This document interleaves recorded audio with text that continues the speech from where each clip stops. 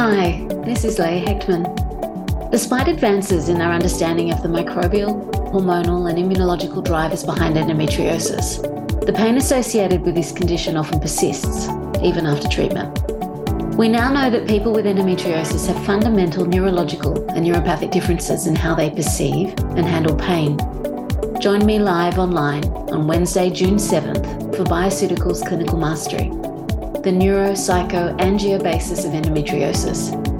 In this 90-minute session, I'll be diving deep into neurocircuitry, pain perception, neuroangiogenesis, and the underlying pain mechanisms of endo. I'll also be including a case study to demonstrate how my research and clinical approach could translate into clinical practice for you. Go to bioceuticals.com.au to reserve your place today.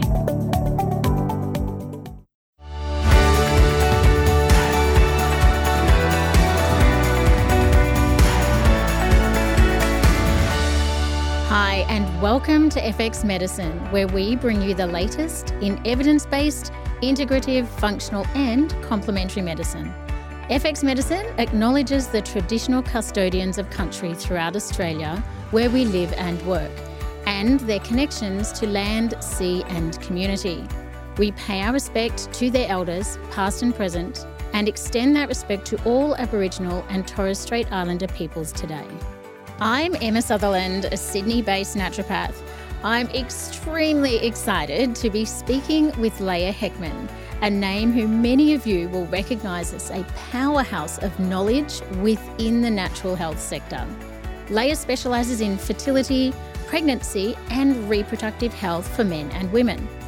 She is also a university lecturer, keynote speaker, author, educator and mentor to her peers.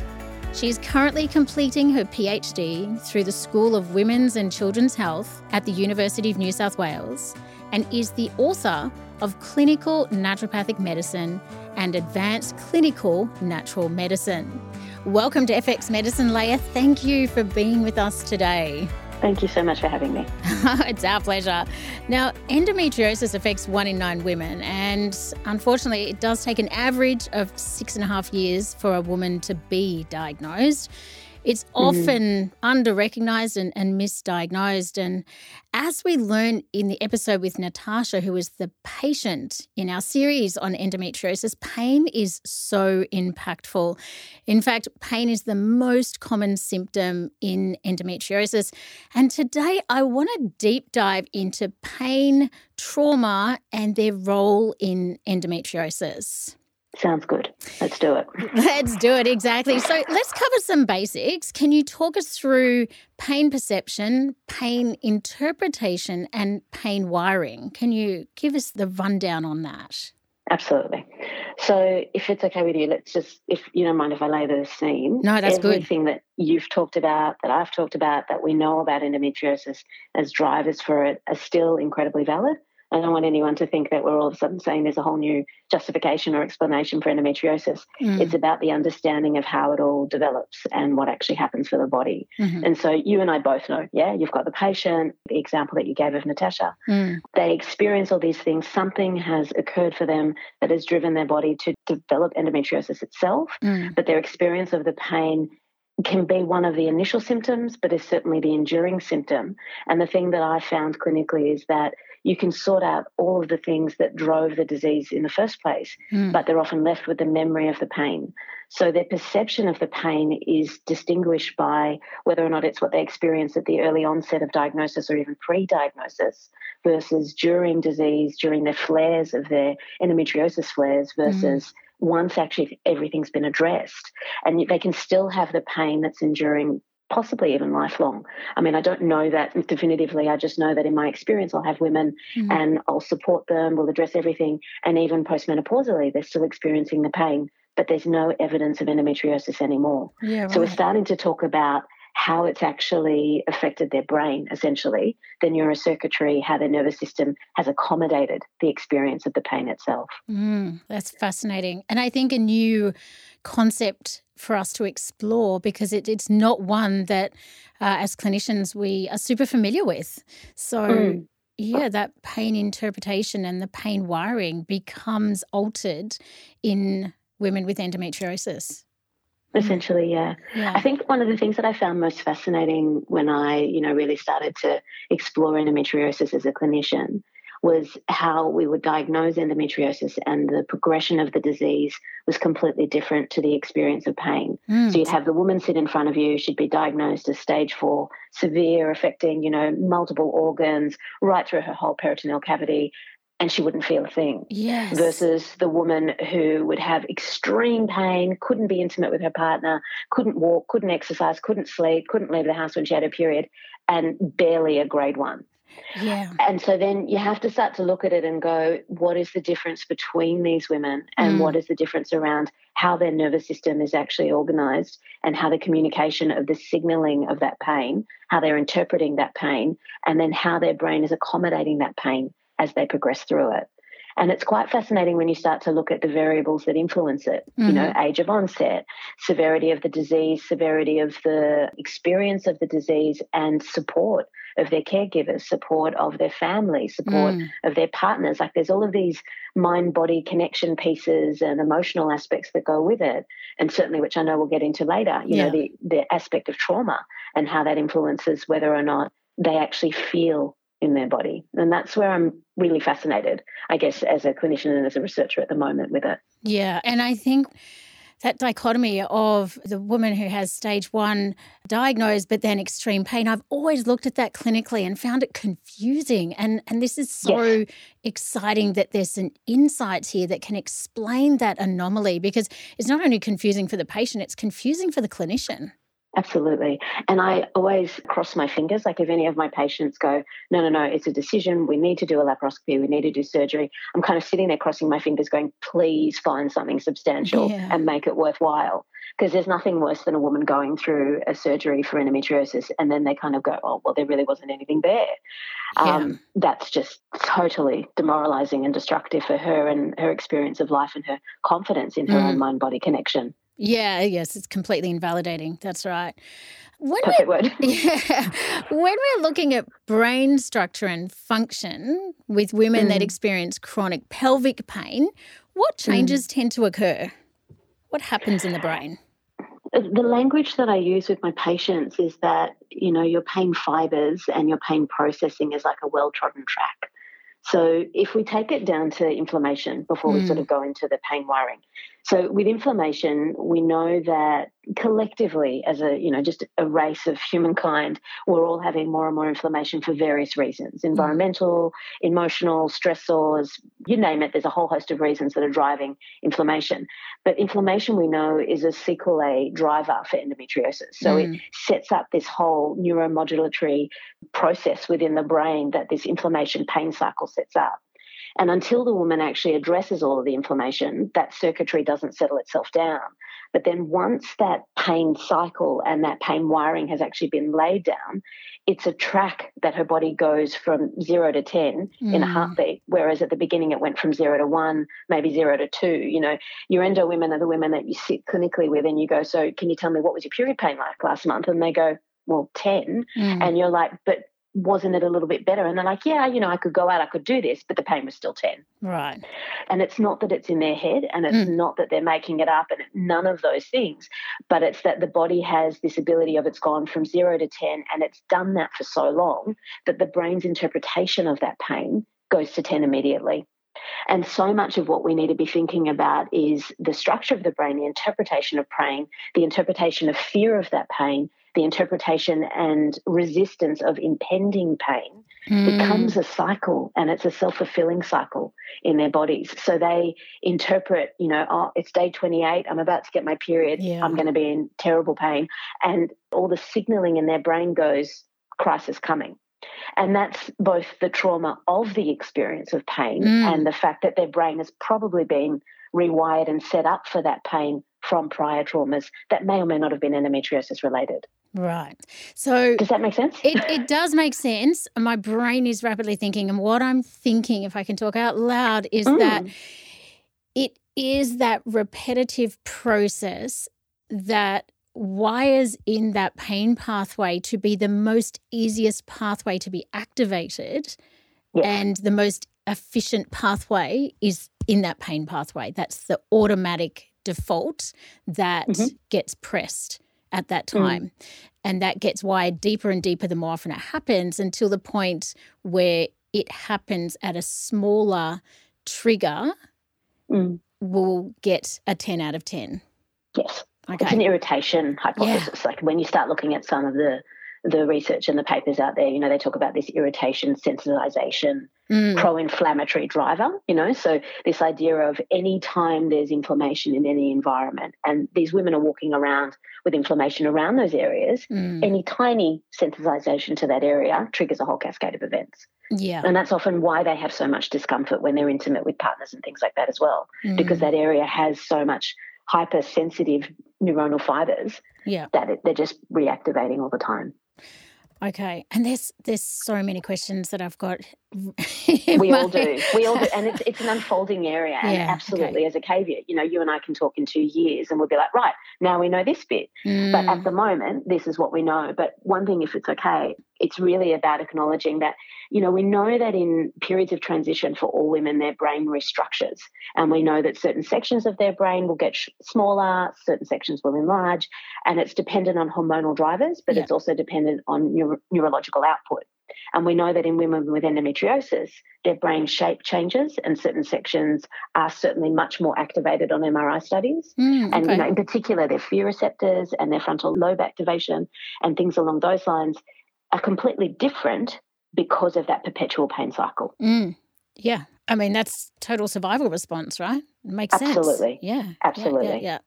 We fear the things that cause pain, and that absolutely gets ingrained again and again.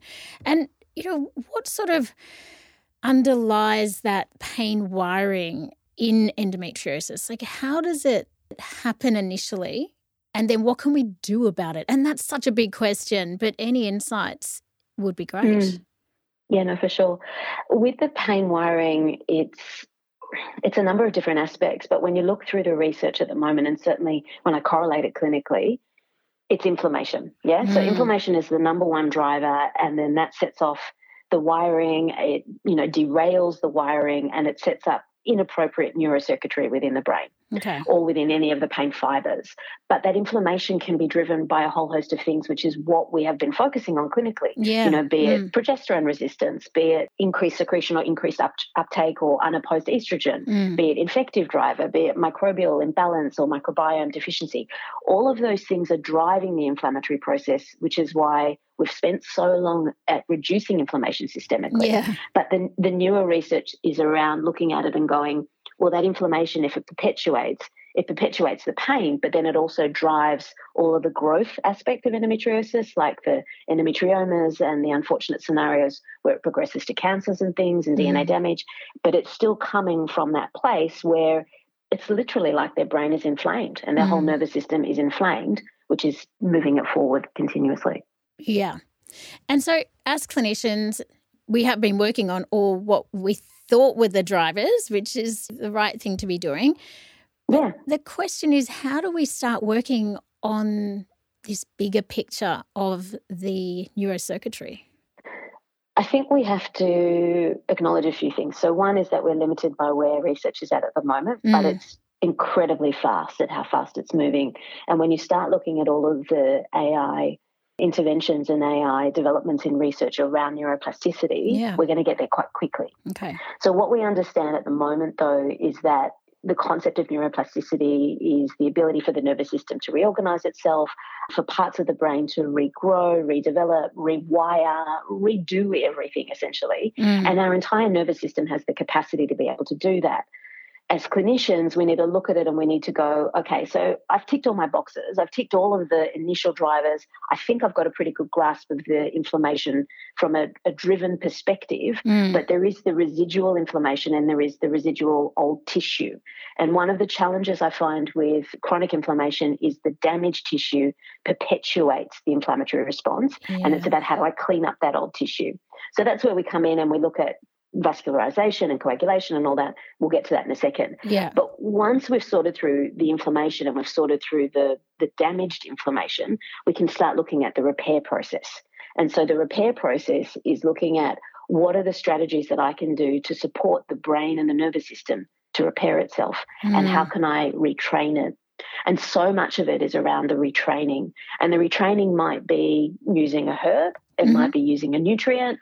And the language I use with patients is I'm going to give you something so that your body learns the experience of not feeling this anymore, so that we can start to work on the neuroplasticity at the same time and enable the repair. But we always need a buffer, I always used to be incredibly anti-pain medication, for example. Yeah. And then I was like, well, I'm just perpetuating a neurological response if I don't enable the pain medication in a healthy way, because I don't want to keep that pain there and the memory of that pain there. Yeah. So it removes the intensity of the experience, not necessarily through pharmaceuticals. We've got beautiful herbs that can do it as well.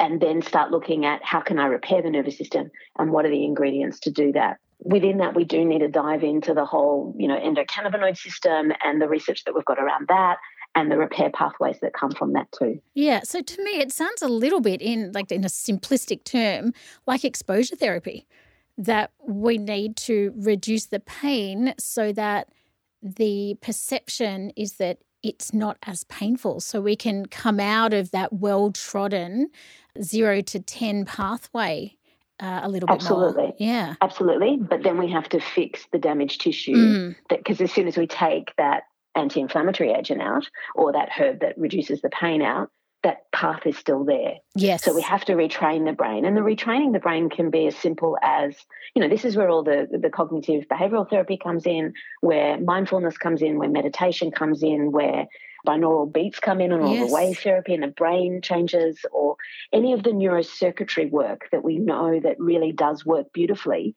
but doing it in conjunction with the agents that actually help the body to support itself and heal itself is where the magic starts happening.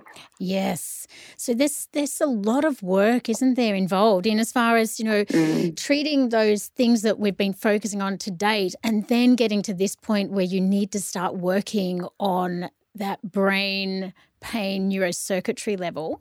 But you mentioned before about the impact of vascularization and coagulation challenges with endometriosis. Can you just touch on that for us for a minute? Absolutely. Women with endometriosis always have a coagulation imbalance, whether or not it's entirely detectable through various, markers on pathology, or whether or not it's just an experience and a diagnosis based on, you shouldn't be bleeding as much as you're bleeding and there shouldn't be that many clots in your blood and that sort of stuff. Yeah. But, all women with endo have thermoregulatory disruption. They'll have cold hands and feet generally. They'll have stagnant blood through a Chinese medicine language. Yeah. They'll have disruption of where that goes through their body. And they'll all experience headaches and migraines for various, degrees of severity, but their blood doesn't move through their body quite the same way. So if you've got that inflammation, which then, my visual brain goes inflammation, swelling to the area, blood can't move just from the swelling. Yeah. And then you've got old inflammatory tissue, which is dead and damaged tissue, which literally from a vascular perspective is occluding the vascular structure to an extent and not blocking the ability of blood to pass through that area properly. And then you've got the particles and the fragments that are coming off from that vascular aspect. And then that makes that coagulation process more difficult. Then you bring in, the iron deficiency and the inability of the blood pressure to be rapid enough to move things through the body. But you've got all of these other aspects that, on a very sensorial level that are interfering with the process. When you dive into the research, though, most women will have abnormalities with VEGF or abnormalities with other inflammatory markers and coagulation markers, because that's how the disease works, And my brain sort of maps it and goes, well, because there's generally an infective driver, there are byproducts of all of those infective sequelae that are then occluding and are obstructing the movement of blood. I think it's about, looking at these women and kind of going, if we reduce all of those aspects, get blood moving through their body, then we can start to see what's underneath it. Yes. And that's where we can really see the damage and make the difference. Yeah. And that is a pattern that you do see in clinical practice, women with clotty periods, cold hands and feet, the headaches, the iron deficiency, the low blood pressure. So, you can see that play out clinically. So it's really great to get those kind of little highlights there. Now, I read the paper that you sent to me on inflammation in endometriosis and adenomyosis, and I actually found it fascinating. I have adenomyosis, so I really hooked in on this. But, the inflammation is not just localized but also systemic, which has far-reaching impacts cardiovascular system, atherosclerosis. But what I'd really love to know is what biomarkers you use clinically to assess and track inflammation levels, because we've talked a bit about inflammation and it is something that is so pertinent, but how do we track and monitor it? I think that there's a couple of different things to be mindful of here. So when you've got patients, and, I've used this analogy many times, but I always say to my patients, there are three versions of answers you're going to get from me. There's the researcher that wants to research everything, wants to test everything, wants numbers. There's the clinician that has the human connection with you and wants the clinical outcome. And then there's the human that also has a mortgage and financial limitations. Let's find out what we need to test so that we can actually work out what's going to give you the best outcome. Yeah. So I'd love to test every interleukin for every patient, and TGF alpha and TGF beta and all the chemokines and all the VEGFs and all that sort of stuff. It may be outside of budget for some patients. What I always sort of look at is it going to change how I clinically manage you? I do think CA125, not in the follicular phase, it has to be luteal. CA125 is a really good diagnostic and it's not that expensive and can be through Medicare if medical professionals are referring. Yeah. But I think that some of the interleukins and all those ones, I just don't know if they change my treatment enough to warrant the expense. I find them fascinating. I find, if a patient goes to me, let's test everything, then absolutely I want to see it. But, different things like stool calprotectin can give us a really good insight from an inflammatory perspective, or even zonulin, an inflammatory perspective within the digestive system, and then that can correlate with it. Good old CRP and ESR and immunoglobulins and the IgG subsets and all of those other things will give us an insight on, the immune influence to the inflammatory process. But I think from a diagnostic perspective and how that translates clinically, it's really about identifying what are the symptoms, are they presenting with cardiovascular diseases or cardiovascular abnormalities? Well, I do need to check, and, a high sensitive CRP, for example, trying to delineate it based on the system of the body, I think is really important. Yeah, and inflammation can be like trying to find a needle in a haystack sometimes when you're testing. Yes. So, symptoms are, of course, the most important thing, and looking at some well-researched markers, CA125 I think is such a great one in this space. But, looking at the body systems affected and then kind of diving down that side of things from a biomarker perspective. Now we're going to dive into the role of trauma. Leah specialises in trauma and endometriosis, and her clinical experience may not be relative to us all. Please be mindful to refer cases that are outside your scope of practice, and be aware that this part of the episode contains sensitive content. Now let's move on to trauma. I would love you to, first of all, define trauma and what is its role in that mind-body connection in women's health, because obviously it's big and it's something that we haven't really dived into before. So I'm super excited to have this conversation. Oh, look, I don't think we have enough time to do it justice. It's so big. Yeah. Look, with trauma, okay, so let's get a few of the base parameters out there. We all experience trauma, So we're not just talking about people that have an incredibly traumatic sexual abuse scenario or something like that. Obviously, there is definitely a correlation with women with endo and sexual abuse histories. The data is somewhere between 80 and 95% of cases of women with endo have a history of some sort of sexual trauma. Wow. But it does mean that any trauma, and the thing that I always find most fascinating, when you dive into the research around trauma and you look at how to process it for people, you may have a memory when you were 3 or 4 years of age where you didn't have narrative language, but mum didn't pick you up on time and you were on your own, and that created a traumatic experience for you as a 3 or a 4-year-old, and that memory in your brain created a schema, so a way of learning and a way of interpreting the world, and then added memory after memory after memory to create a construct of how you see the world through that trauma lens. So it's about the simplicity of it, but also the extent that it can go to. Absolutely, we're going to have women that have had horrendous, violent experiences that we can see how it correlates with endometriosis. And then we can have really simple scenarios. And Gabor Mate, who's beautiful with trauma work, he talks about big T trauma and little t trauma. Stephen Levine talks about trauma through the narrative lens. Tara Brach talks about it. There's so many beautiful people that have wonderful language around it. But fundamentally what we're talking about is the inability to be present in the moment and to be able to regulate your experience of your reality, which everyone can relate to. Yes, yeah? yes. We can all relate to it. We're all works in progress. We're all trying to be better humans. We're all trying to do the best that we can in this experience. But with women with endometriosis, and certainly with women with women's health, you'll often see that there's a correlation with a silencing of them as a female, a process where their feminine self hasn't felt safe, a process where they've felt betrayed either by themselves or somebody else, an inability to express the extent of their femininity.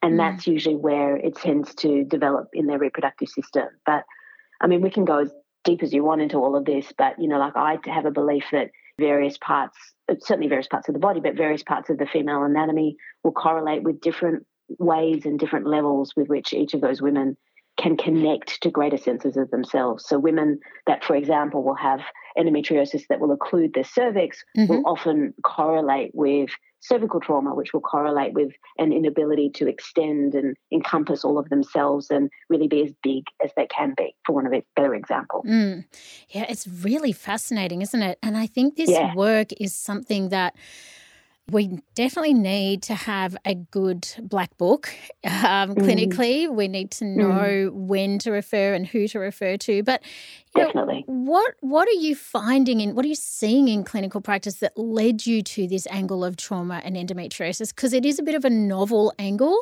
and you know this space so well. But what was it? What were the patterns you were seeing clinically that made you think there's something else? I've never had a patient with endometriosis that hasn't had a negative experience.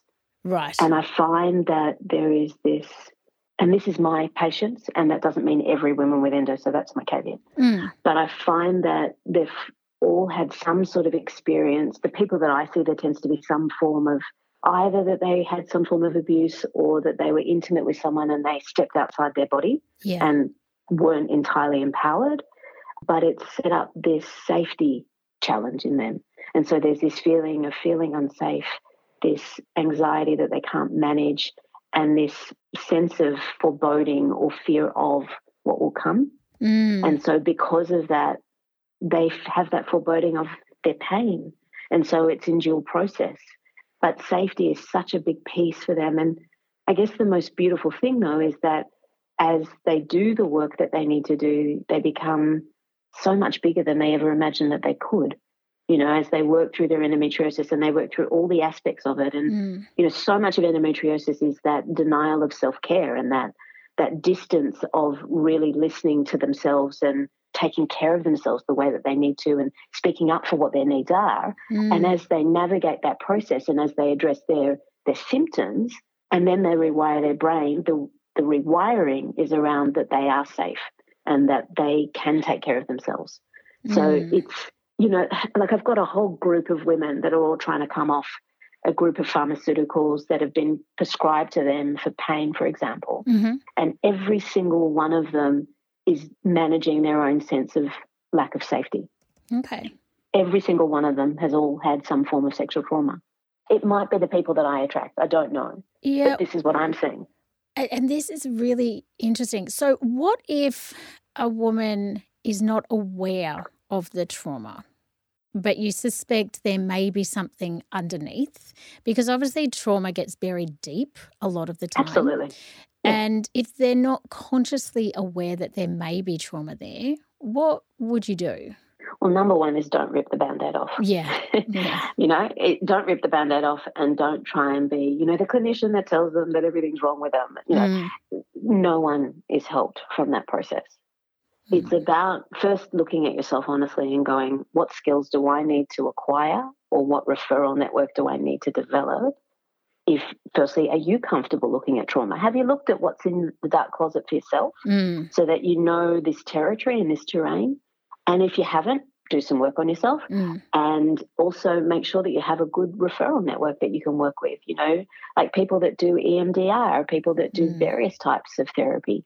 There are so many different modalities, but for so long I've always found that there's the importance of the visceral aspects of endometriosis, you know, the reconnection of our patients to their bodies, the ability for them to feel again. But so much of the initial groundwork that needs to be done is the relationship that we develop with them, that they have someone that they trust, that they have someone that they know that is there for them, that is supportive of them, that is not giving up on them, not telling them it's in their head, not telling them go drug yourself with some really strong analgesic and, you can sort yourself out later. That's listening to them and that's helping them. And just that relationship of safety enables them to feel like they can start to open that cupboard and see what's inside. And really interesting about the, because what I've been seeing clinically in the last 12 months, I'd say, is an increase prescription of antidepressants for women in this space. And I don't know if that's being driven by other factors, but I have noticed this trend and I'm just not comfortable with it because women are coming in saying that it's in their head. They've been told it's in their head. And I just think that there is opportunity here to have really good conversations with patients in a safe environment around, have you thought about it in a different way? You have endometriosis. There is this thing with your brain and pain and, we may need to look at it a bit differently. But there's two pieces to that. So I think that one is that some of these antidepressants and anxiolytics do have neuronal benefit. So they'll have a retraining capacity to them. So some clinicians are referring these prescriptions because it's to help them manage their pain. Some of them, they're like, it's in your head. And some of them, it's like, you're really not functioning well. Let's help you function with life. Yeah? Yeah. But the thing that I always look at, antidepressants, anxiolytics, antidepressant herbs, any of these things, what I often find with women with endo, and certainly women with a history of trauma in endo, they need containment.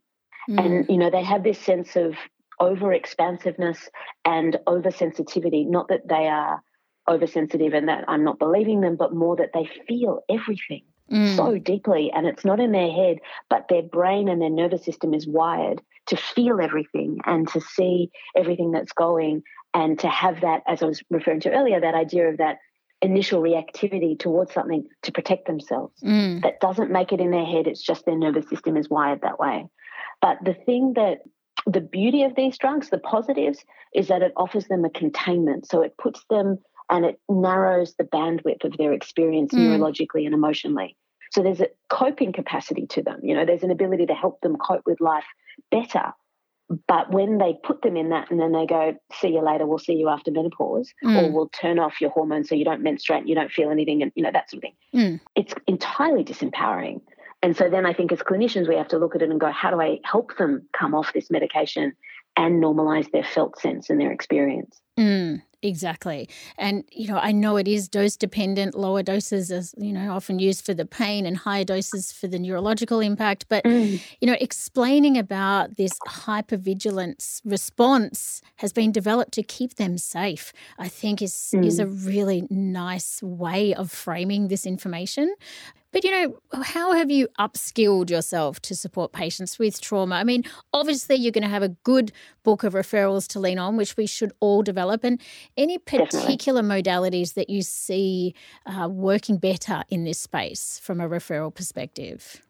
I think the number one is something where their physical body feels safe. So some form of visceral work that may or may not be pelvic floor physio.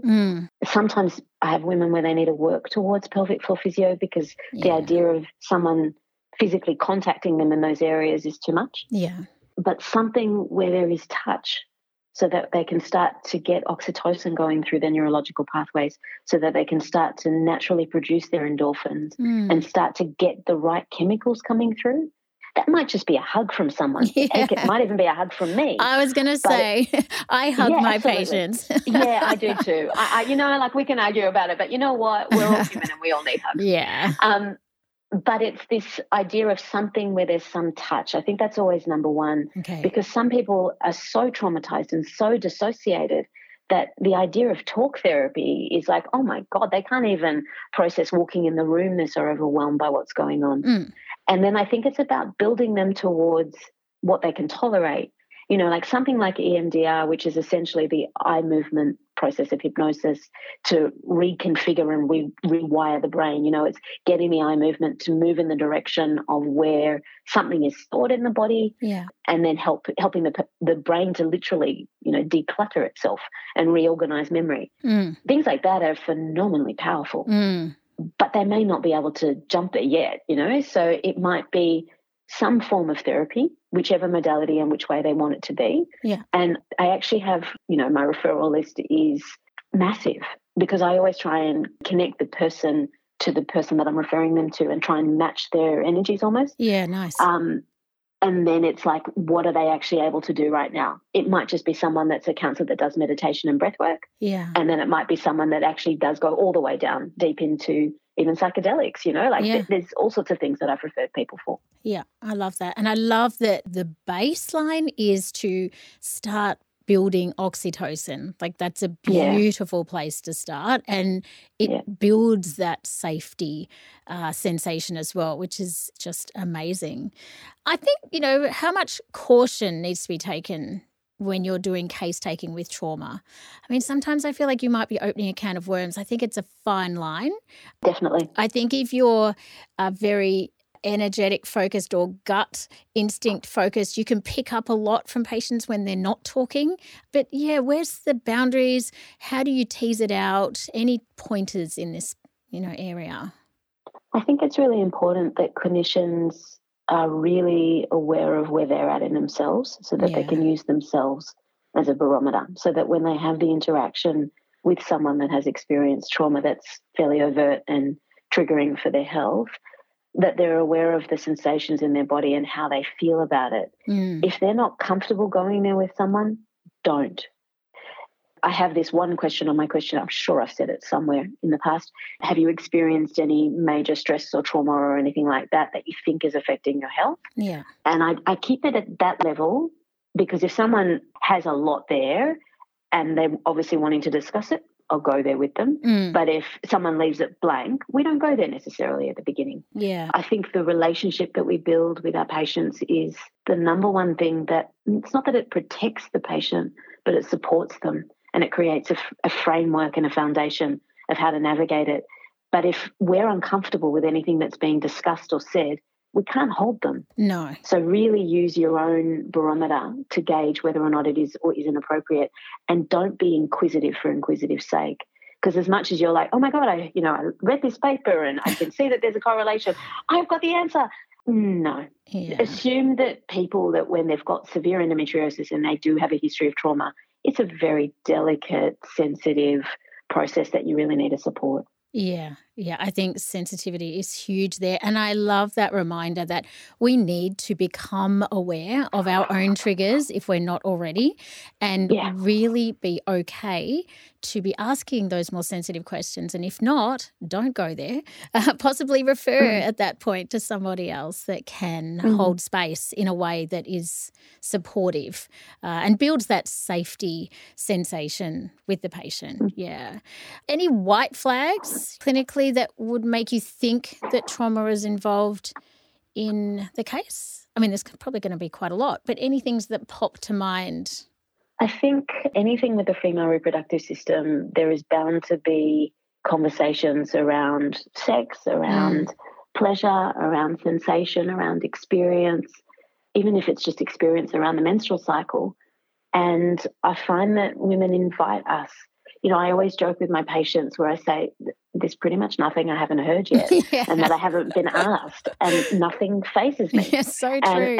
And I always give that statement to them, which is, feel free to ask anything that you've really been wanting to ask someone. Yes. Because go for it. Just do whatever it is that you need.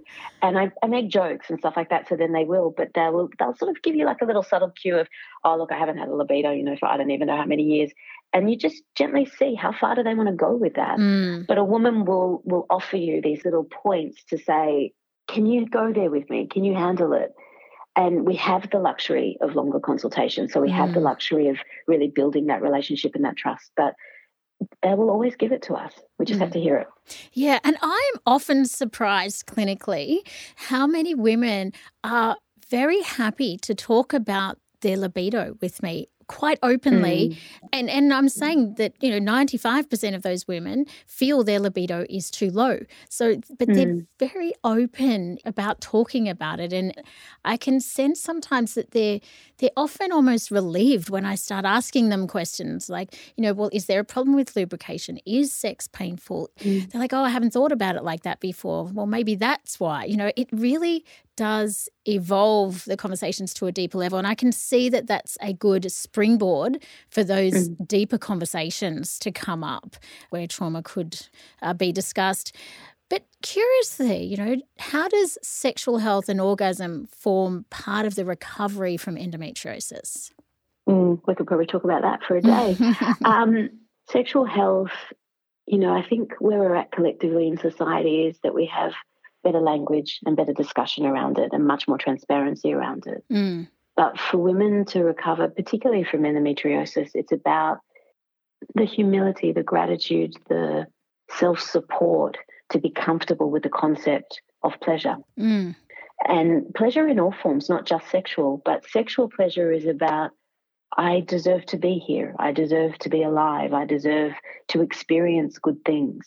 And that can be an incredibly big hurdle for some women to overcome, particularly when they've had a history of trauma and certainly pain and perpetual pain. But the rewiring of that circuitry, we talked about the idea of oxytocin before, but oxytocin that comes from an intimate connection or from orgasm for that matter helps in that rewiring because it re-educates and tells the body this is how you're actually meant to experience it. And it's often a very blurry, confusing state for some women, like if they've, let's say, had sexual trauma historically and the confusion of part of it had pleasure and part of it had pain, and then they bundle it together and then they get the blundering, for want of a better word, of the information as it comes through.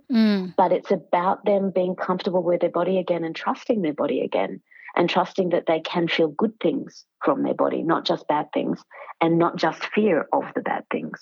So it actually becomes a really important part. So it's pretty empowering for women when they get over that hurdle. And I think the normalization of the language and the support and the encouragement of you deserve to feel good really helps them enormously. Yeah. And, oxytocin, that hormone is so incredibly powerful and it is released in huge amounts with an orgasm. And I was just thinking as well, when we orgasm, we have this huge change in blood flow. And that in itself will be such a benefit with pelvic floor health.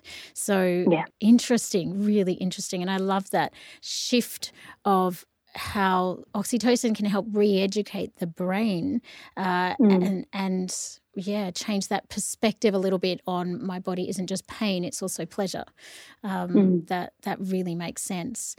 Oh, we've had such a great conversation. I wanted to just ask you one last question. What are you seeing on the horizon? Any future trends that we should start thinking about or the future of women's health in naturopathic medicine? Where do you think we're heading? Well, we're entering all the AI area. So I think we all need to be comfortable with the idea of where that will influence things. I do think that it's going to be influencing tracking and influencing personal data and personal health data and the ability of analysis of that data. I think we're getting more and more into the research around peptides, bioidentical hormones, the, in inverted commas, manipulation of the female hormonal management in that context. I think we're certainly moving all the sexual health aspects. And I think it's changing a lot with all of the gender sexual health world and how all of that's changing with comfort of just experiences of pleasure regardless of historical constructs. But I think that, we're also getting into really exciting times around what we're able to research in the sense of assays and markers, but also in how we can analyse herbs, how we can analyse nutrients, and how we can, analyse the development and the understanding of where that biochemistry is going. So really exciting because I think, as you bring AI into assays, for example, we're going to be uncovering things that we haven't had the technology to be able to even see. So, you think about we've got this idea of these are all the hormones and this is how they work. Well, now we're going to be able to use that technology to be able to go, there are other hormones that we didn't have names for, one, but also what we thought was the limitation of that hormone. We now have an understanding of where else it's playing in the body. And I actually think we're going to get there really quickly. You know, like I think about the research that I've done with all of my thesis and things like that. Yeah. The assays for all of those things are going to mind blow us. You know, like we're going to be able to assay progesterone secretion from the brain, from the thyroid, from the thymus. We're going to differentiate between what gland has secreted that hormone at what time, because we can start to get into the really, really small doses that haven't been detectable. Yeah, so the nuances of that are huge. The nuances, yes. Huge. And so our understanding of how it all works is huge. Like we've got science around, you know, neuroplasticity, but we're going to have science around plasticity of every system, because we're going to understand the functional units, the hormones, the chemistry of how all of these things work, because we can go deeper. So beautiful, hey? Yeah, it's really so fascinating, and that's us just sitting here thinking, gee, I love my industry. You know, we just never stop learning, which is such a joy. Yes. But we definitely need to be keeping an open mind, don't we? Because things paradigms might start really shifting on how we thought about things and what we thought we knew, and what the future's looking like. We are going to have to keep an open mind, keep our curious hats on, as we always do, but keep an open mind to sort of changing the way we think about things. Exactly. Yeah. Beautiful. Neuroplasticity of our own brains. Yeah. Well, you got to practice on yourself first, right? Pretty much. Leah, thank you so much for joining us today. We really appreciate all those insights that you have given us. Thank you for having me. It's been a pleasure. Now, it's been such a great conversation. The key points I have taken today are this new way of thinking about endometriosis, the impact of pain wiring, inflammation, and the subsequent changes in brain circuitry mean that pain perception is heightened. And that once you have addressed the usual suspects in endometriosis, it's time to think deeper about brain neuroplasticity and neuronal repair. And lastly, the importance of being aware of our own trauma when working with women's health. Thank you everyone for listening today. Don't forget that you can find all the show notes, transcripts and other resources from today's episode on the FX Medicine website. I'm Emma Sutherland. Thank you for joining us. We'll see you next time.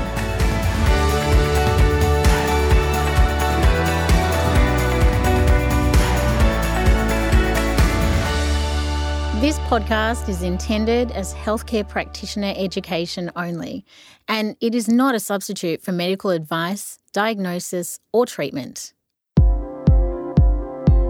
FX Medicine is not just a podcast.